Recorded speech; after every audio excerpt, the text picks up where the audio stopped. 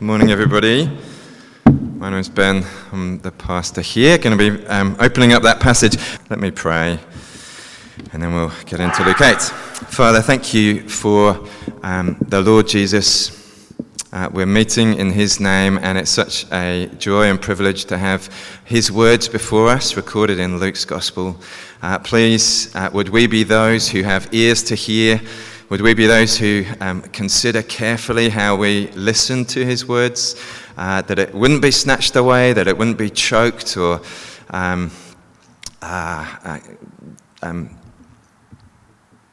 not given the attention it needs because of trouble and testing, but would we be those with good and noble hearts who receive it and hold on to it and bear fruit, produce a great crop for your glory. Amen. Last week we were looking at Luke 7, and I said there that it's a section in Luke's gospel all about how people are responding to Jesus, and we saw a model response in the sinful woman who came and expressed incredible love for Jesus. In the same story, we saw quite a different response from Simon the Pharisee, who was very reserved and cold in his response to Jesus. And really that theme of how people are responding continues on into chapter 8. And this parable, in a way, is answering the question, why do people respond in different ways? Why are there these kind of mixed, varied responses to Jesus? So in some ways it's explanation, but it's more than explanation. This parable also shows us how we can respond to Jesus rightly, bearing fruit in our lives, fruit of faith and love and joy and peace. So I want to draw out three big lessons. They're quite long, so do write them down if you've got a pen and paper. Firstly, that the Word of God is essential for spiritual life. The Word of God is essential for spiritual life. If you want sunflowers, you need sunflower seeds. I am not good at gardening, but I think this is true. If you want carrots, you need carrot seeds, right? Is that true? Yeah. What about if you want spiritual fruit? What kind of seed do you need? Spiritual fruit, the fruit of salvation and transformation in your life. Jesus says the seed you need is the Word of God. So if you want to be saved, you need the Word of God. If you want to be fruitful for Jesus, you need God's Word. If you want to grow more like Jesus, if you want to grow more patient, more loving, more courageous, more wise, you need the Word of God. The Word of God is powerful. That is clear from page 1 of the Bible, where God speaks the universe into being. Let there be light, and there is light. God's Word has power to bring life. God's Word also has power to bring new life and spiritual growth. James 1 verse 21 says, "Humbly accept the word planted in you, which can save you." And Psalm 1 speaks about the blessed person who is described as being like a tree planted by streams of water, yielding fruit, never withering. And what is the reason for that strong, stable, fruitful life? Well, Psalm 1 tells us the blessed person is the person who delights in God's word and meditates on it day and night. So the Word of God is really powerful, but its power is like that of a seed. That's where Jesus' parable is so helpful. Seeds are actually really small, aren't they? And weak. We could drop it on the ground and step on it and it's crushed. But plant it, and over time, given the right conditions, has incredible power. I heard this quote last year. A single acorn has the power within itself to cover the world in wood. Isn't that great? One single acorn can grow into a mighty oak which produces hundreds of acorns that spread and multiplied on and on and on over time. Could cover the face of the earth in wood. So it is with the Word of God. It seems small and weak and unimpressive, but it has great power. And if received rightly, it will be incredibly fruitful. Which begs the question, doesn't it? What is the right way to receive it? How can we access the power of God's Word in our lives? Second point, the Word needs to be held onto to be effective. The Word needs to be held onto in order to be effective in our lives. The parable that Jesus tells talks of 4 types of soil, 4 types of people. In each case, the seed is the same, but there's a very different result. That's worth noticing. All 4 of the types of people Jesus describes hear God's word. They all hear it, but only the 4th type of people are fruitful for the long term. It's really important to realize, isn't it? God's word is essential for spiritual life, but it's not enough simply to hear it. Hearing God's word is not enough. What we do with it once we've heard it is all important. So what's the difference? Only the 4th seed people retain it, Jesus says. They hear it and they retain it. They literally hold onto it and they persevere with it. For fruitful people, God's word doesn't just go in one ear and out the other. It's not choked by other distractions or discarded when the going gets tough. For fruitful people, God's word is precious. They hear it and they cherish it. They hold on to it. They take it deep down into their hearts and they put it into practice in their lives. This is the big application of Jesus' parable, I think.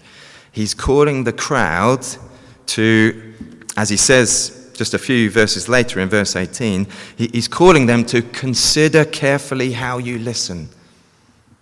And that's a call on us today, isn't it? Consider carefully how you listen. What is your attitude to God's word? What's your kind of relationship with it? Consider carefully how you are listening. It's not enough just to hear Jesus' message. You need to pay attention to it, think about it, work it into your life so that it can change you at a heart level. True spiritual growth happens not through willpower, but through the word of God, the gospel, taking root in your life. Again, I think Psalm 1 is helpful here. The blessed person whose life is fruitful, what do? We're told their delight is in the law of the Lord, and they meditate on it day and night. Now, that word meditate, it's not Eastern meditation. We're not talking about emptying our minds, but filling our minds with God's word and holding on to it, chewing it over, thinking about it, working it deep into your heart so that it bears fruit in your life. I wonder, does that describe your relationship with God's word? It's not enough just to hear it. It's not enough just to read it even. You need to think about it. I remember a Bible teacher years ago talking about Psalm 1, saying, even if you've only got 5 minutes for God's words, read for a minute and think about it for 4 minutes. It's great to read through big chunks of the Bible. Bible in a year plans are wonderful. But I wonder if that can encourage us to just read and not really do the hard work of thinking and pondering and meditating on God's word. I think we need both, if we can. We've been talking about personal devotion resources in our family with the older girls. And again, some just offer like 1 verse each day and then someone's brief reflections on that verse. Now, that can be good, certainly better than nothing. But I reckon what you really want is something that's going to get you thinking, get you pondering, get you working out the implications of God's word and its impact on your life. The real difference between the people Jesus describes is, I think, how much they value God's word. That's, I think, at the heart of the different ways that they receive it and respond to it. The first group, Well, they think that God's word is not worth bothering with at all. They hear it, snatched away immediately. Doesn't penetrate their life at all. Second group, they initially receive it with joy, but they don't think it's worth facing trouble for. The third group, well, other things are more important. However they value God's word, other things are more important, material wealth. And the word gets crowded out. Only the fourth group of people, I think, recognize the true value of God's word. They see it as precious and powerful, and so they're willing to face trouble. They're willing to forego wealth and comfort in order to have it. They receive it, they hold on to it, they persevere with it. Which raises the question, doesn't it? How can we be fourth soil people? How can we be people who rightly value the word of God? Third point. The power of the word is the weakness of the Lord. That's a bit kind of confusing, isn't it? The power of the word is the weakness of the Lord. The image of a seed helps us see that God's word, although it's weak and vulnerable, has incredible power. Elsewhere, Jesus says something else about seeds that takes that idea one step further. Not only does a seed have power despite its weakness, but there's a sense in which a seed's power is in its weakness. John 12, Jesus says, "Very truly I tell you, unless a kernel of wheat falls to the ground and dies, it remains only a single seed. But if it dies, it produces many seeds." So, I didn't know this. A seed's power, says Jesus, and I'm trusting he's got it right, it's only released as it dies. In a similar way, Jesus' power is released through his death. You know, the kingdom of Jesus is an upside-down kingdom. It grows not through military force, but through sacrificial love and death on a cross. And it's in that ultimate weakness and shame that God's power is found. Power for salvation. Power to transform the most hardened life. In his letter to the Corinthians, Paul says that the message of the cross, that the word of the cross is a stumbling block to Jews because it seems so weak, and it seems foolish to Gentiles, but to those whom God has called, it is the power of God and the wisdom of God. The power of the word is the weakness of the Lord. And it's when you see the weakness, that the beauty of Jesus' weakness, that he was made weak for you, that he suffered for you, that he died for you. It's when you grasp the truth of that word, that gospel word, that your heart is changed. You love him. You worship him. You treasure him more than comfort, more than wealth. And you'll delight in his word, because it's through the word that you meet your Lord. You'll meditate on the word because your heart's been captured by the beauty of the Lord, and there's no one you'd rather think about.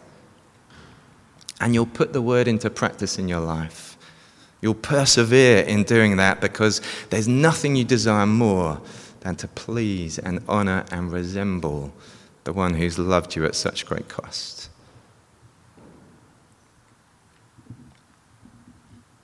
So much more we could say in this parable, but there are 3 points. You need the word. It's essential for spiritual life. Have you grasped that?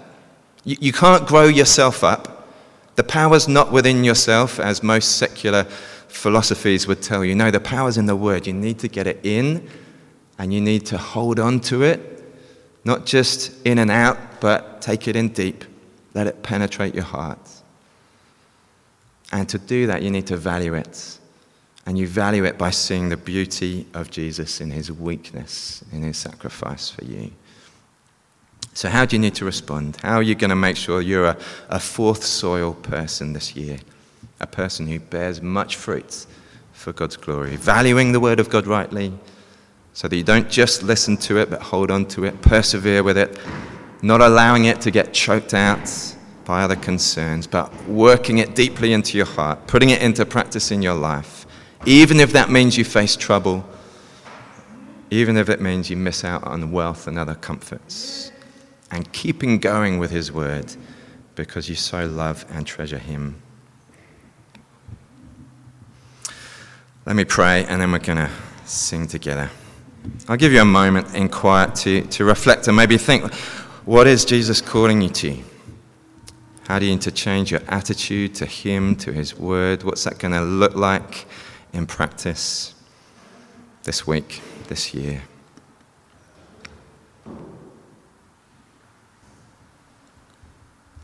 Lord Jesus, thank you for this parable that searches us and challenges our attitude to your word and our practice of reading, the attention that we give to it, the time, the energy that we put into getting it into our lives. I acknowledge and confess so often my attitude and practice is far from what it should be.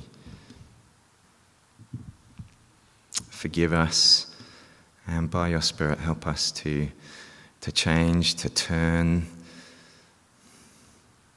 Please help us to be those who rightly value your word, and so are those who not just hear it, but put it into practice. We want to be people who bear fruit for your glory. Please work in us that may be the case. Amen.